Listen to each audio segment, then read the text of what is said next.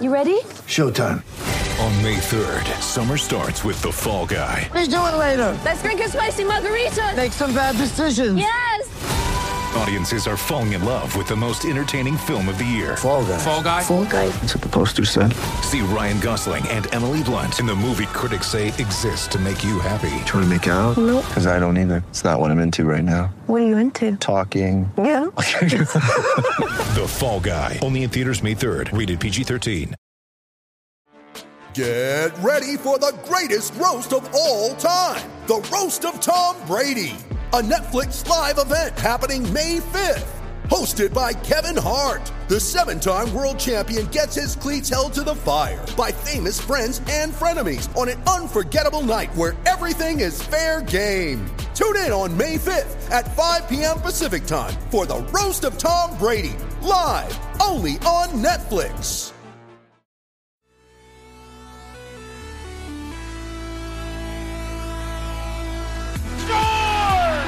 Johnny Toronto! I wonder if they can hear it on Long Island. 2-0, Riley Roslovic, great save by Anderson. Riley stayed on side. The late man Matthews, great move. What a goal! Beauty, Austin Matthews. Matthews flipped it up for Marner.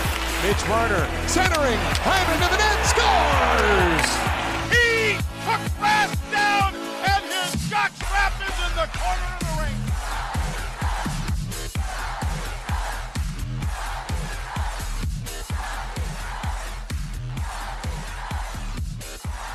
Hey everybody, this is episode 17 of Not Another Leafs podcast, the Wendell Clark edition. This podcast is brought to you by DraftKings, so please be sure to download the DraftKings app now. New users enter the code THPN at sign up for exclusive offers. The Toronto Maple Leafs complete the mini sweep against the Calgary Flames, and of course, ending in some fireworks. Kenny, the Leafs 6-2 on the season, sitting atop the Scotiabank North Division.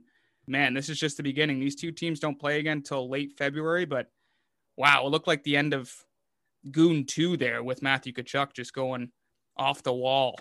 Yeah, I don't really want to bury the lead here because I think the biggest takeaway for me is the fact that Toronto was able to walk into Calgary, play a very talented physical Flames team, and take 4 of the 4 possible points in regulation from Calgary, leaving them not even a consolation point from being able to push one of the games to OT. And this is the sort of thing that Toronto is going to have to do throughout the season when you're playing all the games in the division. All of a sudden, every game is a 3-point game, a 4-point game.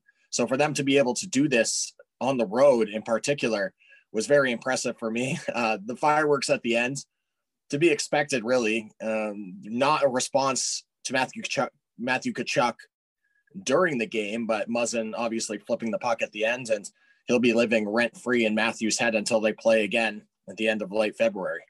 I thought Tkachuk looked like Anders Kane from Goon 2. He just absolutely exploded. Now, look, that was a classless move by Jake Muzzin. The game is over. Hold on to the puck. You've completed the mini sweep. Get out of there. You're on to Edmonton. And the last guy you want to flip a puck to, I mean, I think any player would react the same way. And kudos to Sportsnet for getting the temper tantrum. But man, I don't know why that was needed. And I think Muzzin is going to regret doing that because February is circled. February 22nd, that is circled on Matthew Tkachuk's calendar. Well, Muzzin's a big boy. He's been in the league a long time. He's won a cup final with the LA Kings. So he understands exactly what he's doing and the player that he's doing it to in that situation. So I think he's going to be ready to answer the bell if he needs to when they play again at the end of late February. Brendan, this is the equivalent of going outside of a bar and flicking your dart at somebody to instigate something. Yes, I don't know if you've ever seen that move happen. Oh, yeah, I've seen it. Maybe outside AAA a few times. Oh, yeah. There's nothing that will instigate or escalate a little bit of a confrontation faster than flicking your dart. That's exactly what Jake Muzzin did. I've seen it happen before. I may or may not have flicked my darts at people before in the past, although we won't get into details to instigate. Was it after things. a Leafs loss? No, actually, we won't get into the details about it. But all I'm saying is that Jake Muzzin knows exactly what he's doing there, and I agree with you. Totally classless. But then again, so was Tkachuk jumping on the back of Jack Campbell. And everybody wants to say, oh, it was an accident, and say, oh, I don't know what scrum you're talking about. It's like everybody knows exactly what he did. And even if Campbell's injury ends up being a leg injury, which, sort of, that's why our Maple Leaf fans were up in arms. They thought it might be like upper back or neck or whatever, but nothing happened on that particular play. But you knew there was going to be a response from Toronto. Maybe it wasn't the response that a lot of fans expected. They thought that it might be Wayne Simmons dropping the gloves, and ready to pummel him or whatever the response would have been. But certainly the table is set now for when these two teams meet again at the end of February. And for Toronto now, they can take their 4 points, put them in their pocket, and head across the province for another 2-game set against the Edmonton Oilers.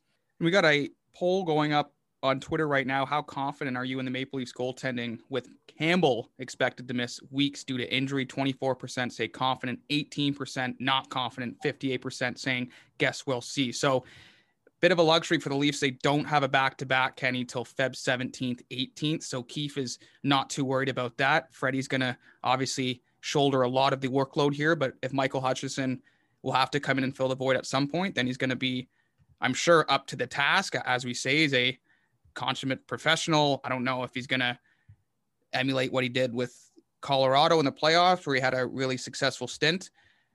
And hopefully Campbell can be back as swiftly as possible. Okay. I've been seeing a lot of Maple Leaf fans absolutely raking the Maple Leafs general management and raking the organization over the fact that Hutchinson is now finding himself in a position where he's the backup goaltender again after the struggles that he had in the blue and white last season.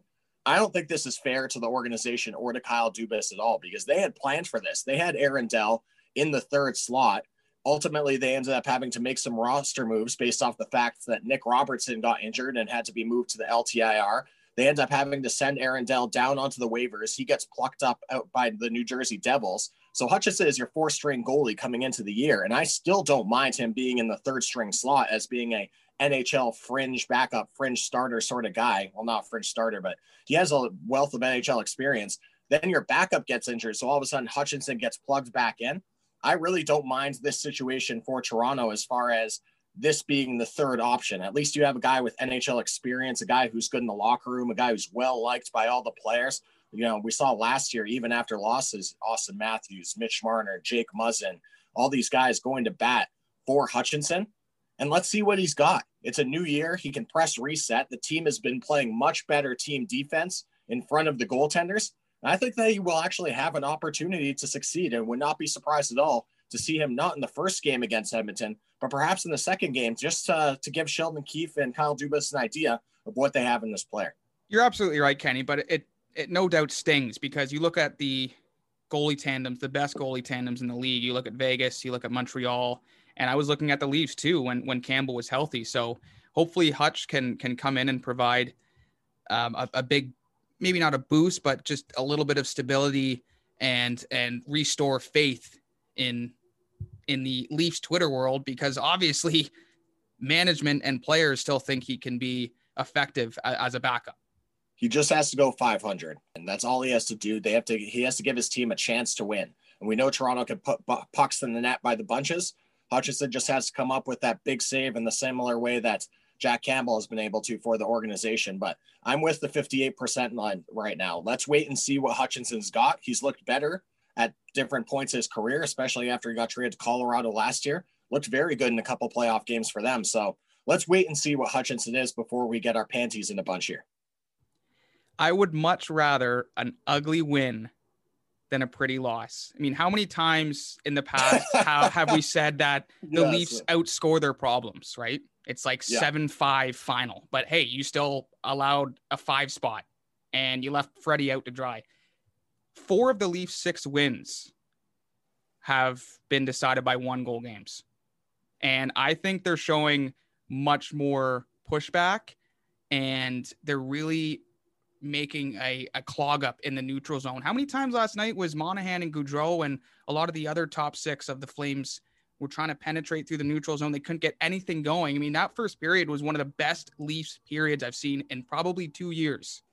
The first period they dominated, and the problem with that was that then in the second period they kind of regressed back to their past selves and let the Flames dominate them. I believe in the first period, they outshot Calgary 10-1, where then the second period, they were outshot 18-5. Obviously, Calgary scoring 2 goals in the seconds to claw back within 1. So that's sort of the Jekyll and Hyde team that we've come to recognize with Toronto, is that they can be dominant and look like one of the best teams in the NHL at times. And then other times they can sort of seem like they're coasting a little bit and get dominated by the other team. So the real struggle will be for Sheldon Keefe to find a way to steady the ship so it doesn't fluctuate too much one way or the other, because that's when you get into trouble. And I thought last night, though, like if they could continue to play that the way that they played in the first, certainly this is a team that's going to be well on track heading into later in the season for their standing in the division and heading into the postseason. I know it's very early for that, but I've been very impressed to see what the Toronto Maple Leafs have displayed right now, particularly as you were alluding to on the defensive side, where they seem to be more committed. And that's really what it comes down to, will over skill. And they seem to be willing to go into the dirty areas and just clog up and back check and do all the little things that you need to do to be a more dominant, just well-balanced organization. I really like how Keefe is keeping that internal competitiveness alive too, especially in the bottom 6. I mean, Travis Dermott was a healthy scratch last night. Barabanov and Jason Spezza were out. In comes Travis Boyd and Joey Anderson to inject a little grit, a little speed into the bottom 6. And hey, it results in a goal. Travis Boyd with a sweet sauce pass from Pierre Engvall, aka the Gazelle. Love that sauce. Man, that was a beautiful setup, and good for Travis Boyd. I think he's going to probably get some confidence out of that and hopefully remain in the bottom 6. He's a dynamic player, man.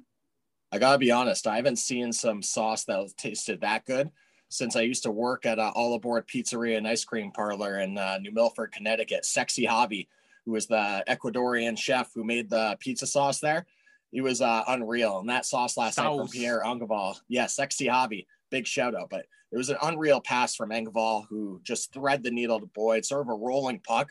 And he's able to force it through Markstrom. And these are the contributions that really help your team when you can get some offense out of the bottom 6. This is what's been missing for Toronto and been a large part of the discussion over the last several seasons, is that they're too top heavy and they don't have the depth scoring. They're able to get some of the depth scoring last night and ultimately ends up leading to another W. So when we take a look at the league leaders in points as of 11 a.m., Jan 27th, 8 of the 10 players are coming from Canadian teams. They have been dominant. Mitch Marner atop the leaderboard, tied with Connor McDavid with 12 points. Him and Matthews on reduced minutes last night, Kenny, but they were able to find the score sheet. And Marner was saying post-game, I've been practicing that shot a lot in practice with Austin. And, there's been times where maybe Marner's trying to be too cute, make that second last play, but he's got a lethal shot. And I think we're going to continue to see more of that. One transition that Mitch Marner made this offseason was switching the flex on his stick. I believe he went a little bit lighter on the flex. He might be using 80 right now. I don't know the exact number, but it's allowed him to get more torque on his shot. And I think it's been noticeable, his ability to fire the puck on net. He's already got, I believe, 5 goals so far on the season, and he's tied for the league in points with McDavid. And that's impressive company when you're up at the top there. I think Toronto fans, when you look at traditionally the last couple of years, it's always been Austin Matthews versus Connor McDavid.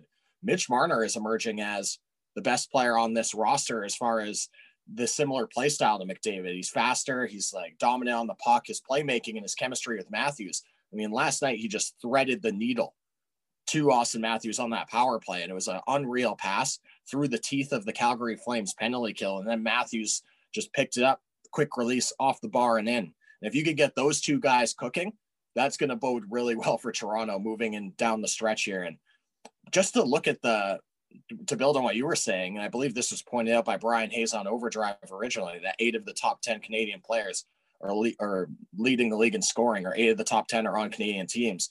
Marner, McDavid, Ehlers, Draisaitl, Horvat, Scheifele, Kopp, and Connor, all in the top 10. So I don't know if that shows that the Canadian division is one of the most porous divisions as far as defense is concerned, or the goaltenders aren't up to par, but certainly it's showing dominance from these players in the Canadian rosters, and you'll love to see it for the fans of the game up north of the border. All right, let's head to Around the League.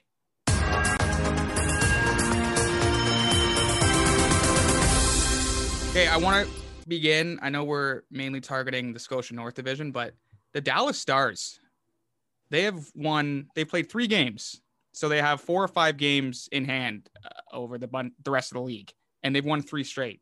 The Dallas Stars are continuing what they did in their style of play from last year's cup run. They haven't missed a beat at all, and they've won 3 straight. And it's going to look good down the stretch too, when in the conclusion of this shortened season, they could be a bubble team. And then they say, hey, wait a second, we have 4 more games in hand on X team. We could easily slip in there. All right, devil's advocate here. The fact that they've missed a large part of their games early on in the season also means they're going to be playing a very condensed schedule down the whole stretch. They're basically going to be playing a game every other night for the rest of the way. So fatigue will be an issue. I circled this team as being a team that I thought might struggle to keep up with their pace after making the cup final a year ago. Tyler Seguin, their top center, expected to miss the majority of the season. Ben Bishop, their starting goaltender, expected to miss significant time. So I really thought that they were going to struggle into entering this year. Obviously, the COVID concerns had them miss a large part of their first part of the season. They missed a number of games, so that's why they have so many games in hand. It's really going to come down to whether or not they're going to be able to stay healthy and stay in shape, stay in good physical form, because the schedule was condensed already.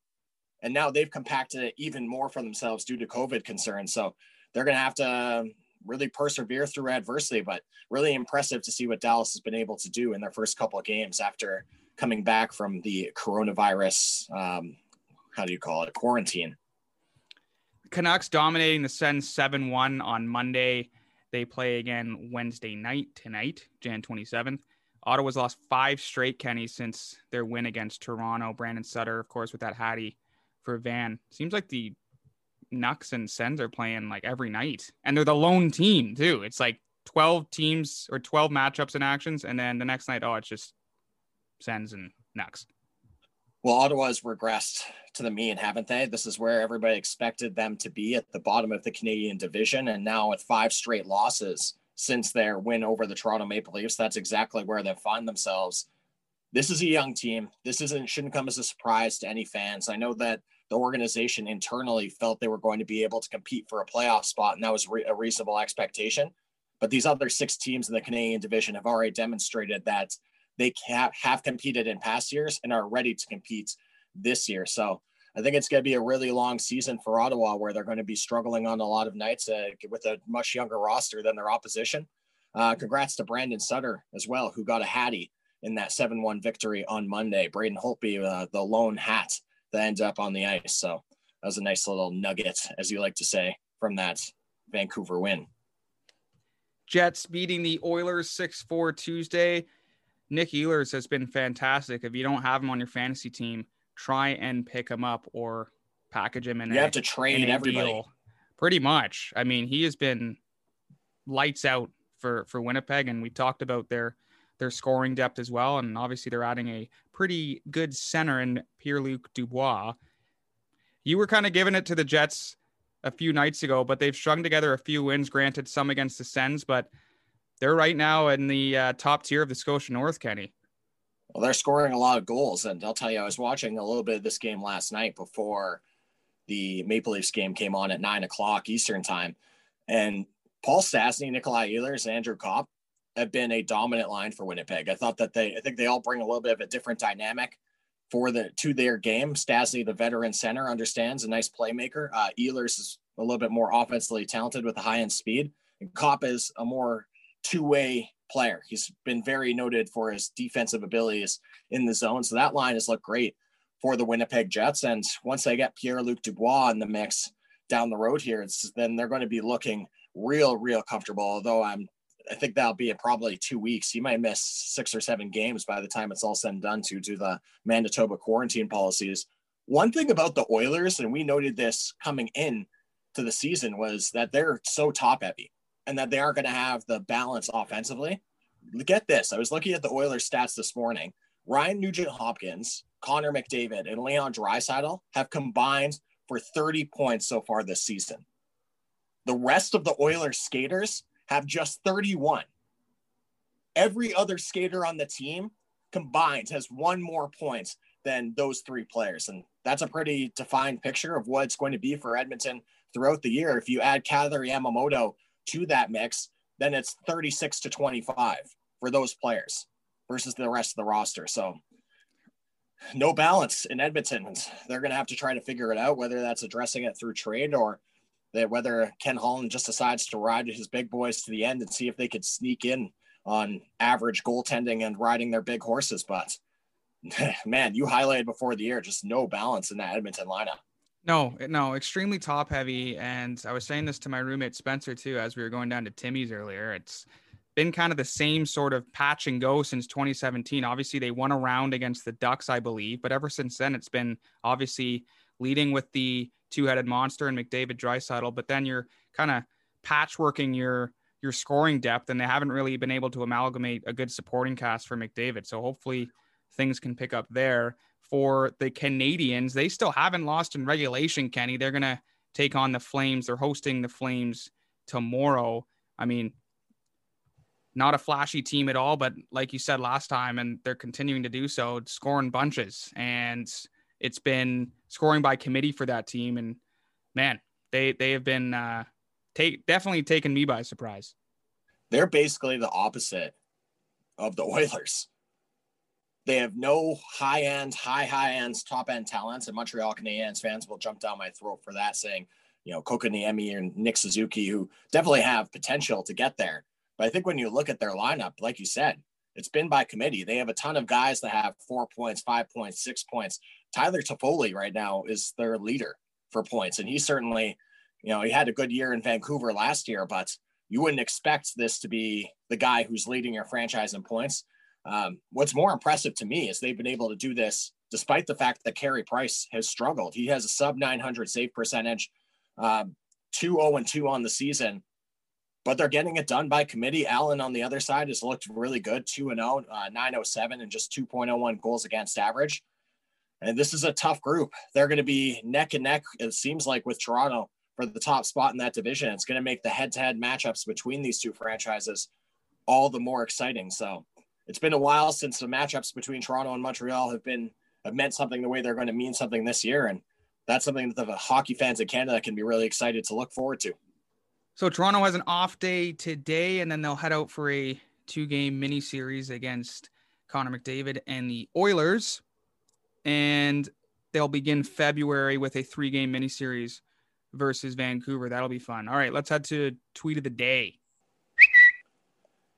All right, I'll go first. Kind of backtracking here back to the Jake Muzzin situation, but Eric Francis, who covers the Calgary Flames out in Sportsnet, tweeting out that Muzzin flips the puck at Tkachuk after the final horn, and the Flames winger is livid.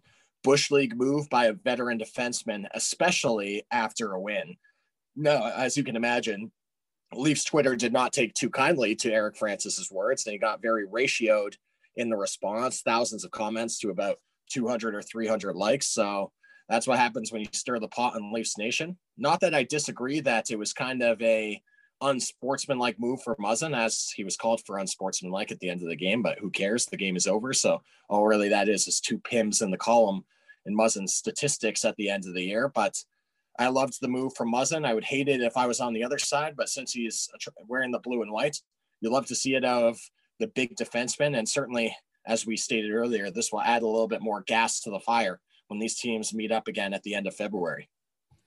How savage would it have been if Muzzin, as he was flipping the puck to Tkachuk, said, "Here, you got the game puck"? That was never know, man. Running joke. Everybody was saying out there, "Oh, Muzzin just tried to give him the game puck. It should have gone to Boyd." Like, very rude of Muzzin to give Tkachuk the game puck. And oh man, it's just so petty, and it drew such a reaction, which I think is why it's the best. Petty from Muzzin, petty from Tkachuk. Yeah, I love those all access wired moments, and to be able to, if we were to be able to hear that live through some on ice mics, that would have been pretty funny. But I'm sure some words, but it would have been blipped out. Yeah, for sure. That's one of those that you see in like the NHL All Access, or actually, I can't wait to see that on the Amazon Prime series. Yes, that they're shooting. I'm sure that we'll be hearing a little bit of the behind the scenes action when that comes out. All or nothing. Something to look forward to. I'm going to switch to the Diamonds. If you did not know, the Jays made another splash in acquiring Marcus Semien from the Oakland Athletics, former All-Star in 2019 when he hit 33 dingers. So Jays fans hoping he can return to that form. So John Heyman breaking the news saying Marcus Semien to the Jays. And then Anthony at Tony's Good Times. Someone smart, give me an NHL comparable. At Tony's Good Times. Someone smart, give me an NHL comparable. Do you know how to compare Marcus Semien to an NHL player? Because when the Jays acquired Tulo and David Price, I thought, yeah, that'd be like acquiring Tyler Seguin and Carey Price. But I can't really compare Marcus Semien. Was it just because of the last name? That's no. why you. I might have had a bit of a fact. Is that why you made that comparable? For me, it's the equivalent of the St. Louis Blues signing Mike Hoffman. Talented player, looking to prove himself, looking for a bigger deal next year on the market. Has an opportunity to win right now in St. Louis, whereas this player looking at Toronto's situation after signing Springer, looking at all the young players there, thinking they have a real chance to make a push in the AL East. And certainly if they can add a couple more arms to the starting rotation, perhaps make a deep run into the postseason. Hoffman signing with the Blues seems like a very comparable player to me. I was thinking James Van Riemsdyk because some years he'll put up 30 plus, just like when Semien had 33 dingers. And he can be a good presence defensively. He's a big body, and it's hard to compare, man. But I mean, that's who I'm going to go. How am I with, supposed to compare? How am I supposed to compare an infielder to like an NHL player? All I can compare is the contract situation. This guy's betting on himself on a 1-year deal in Toronto, hopefully looking what I would think to be a longer term contract elsewhere. And same thing that Hoffman's doing in St. Louis, 1-year deal, then looking to sign a bigger ticket, if not in St. Louis, then somewhere else down the road.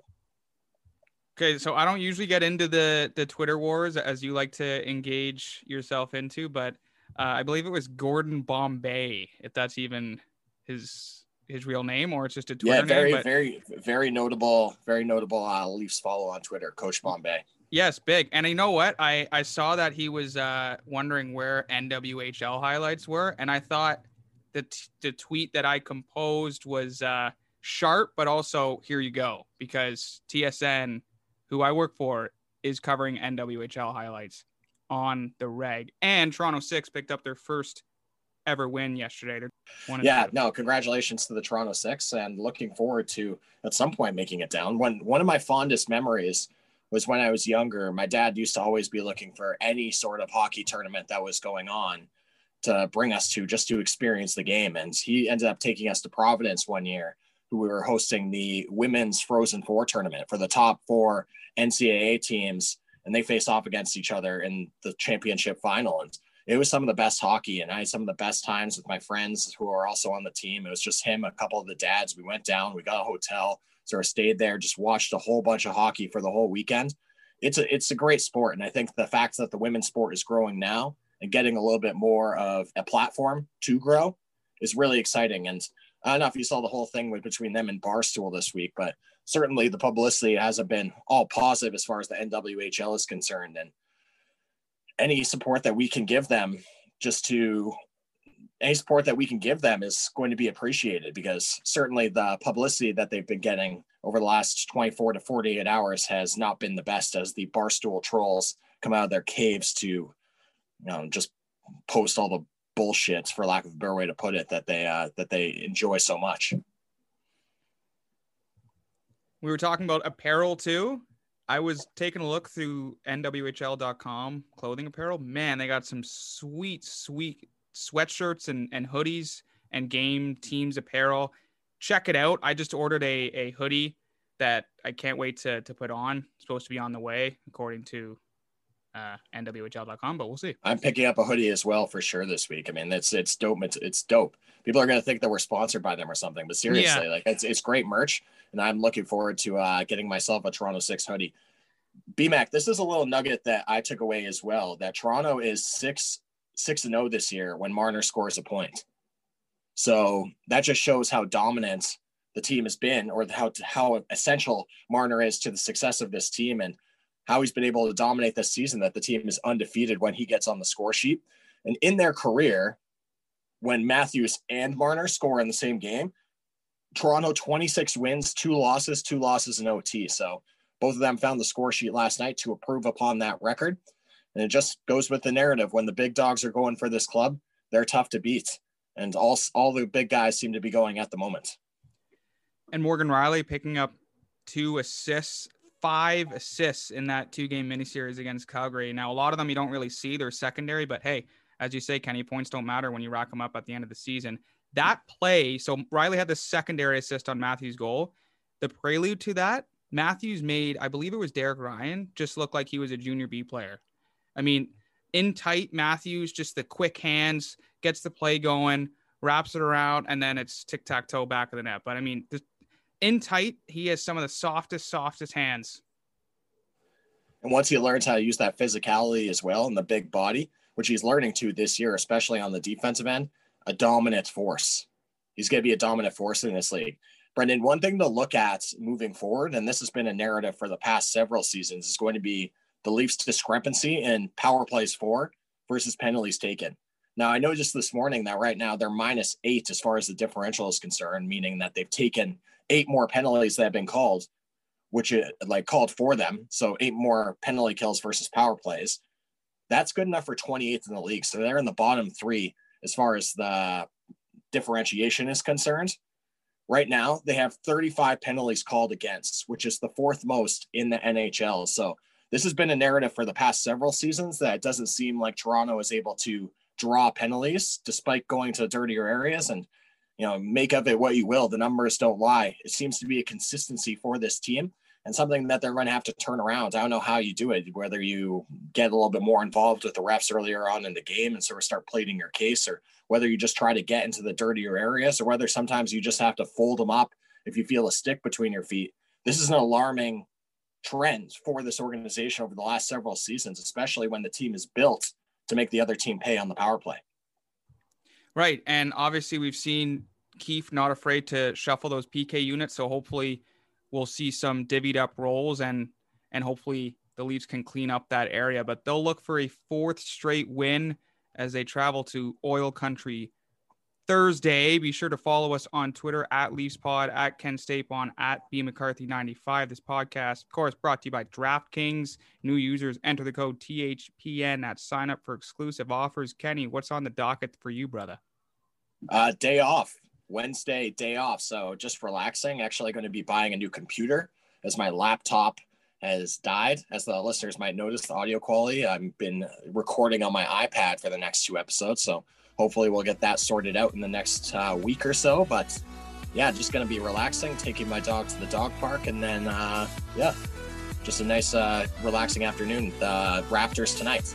If you want to sound like Kenny, then drink lots of tea and have lots of honey, and you'll get a voice like that. Won't matter the audio quality. Yeah, that's my trick. Manuka, honey, and green tea. That's what Andy Serkis used when he played Gollum in Lord of the Rings. He just drank honey and green tea. I can't imagine having to make those raspy noises for however long they were shooting that movie. My goodness. My goodness gracious. Probably still bugging him. He's just got a permanent sore throat. Yeah, it has to shut down. We got to shut down.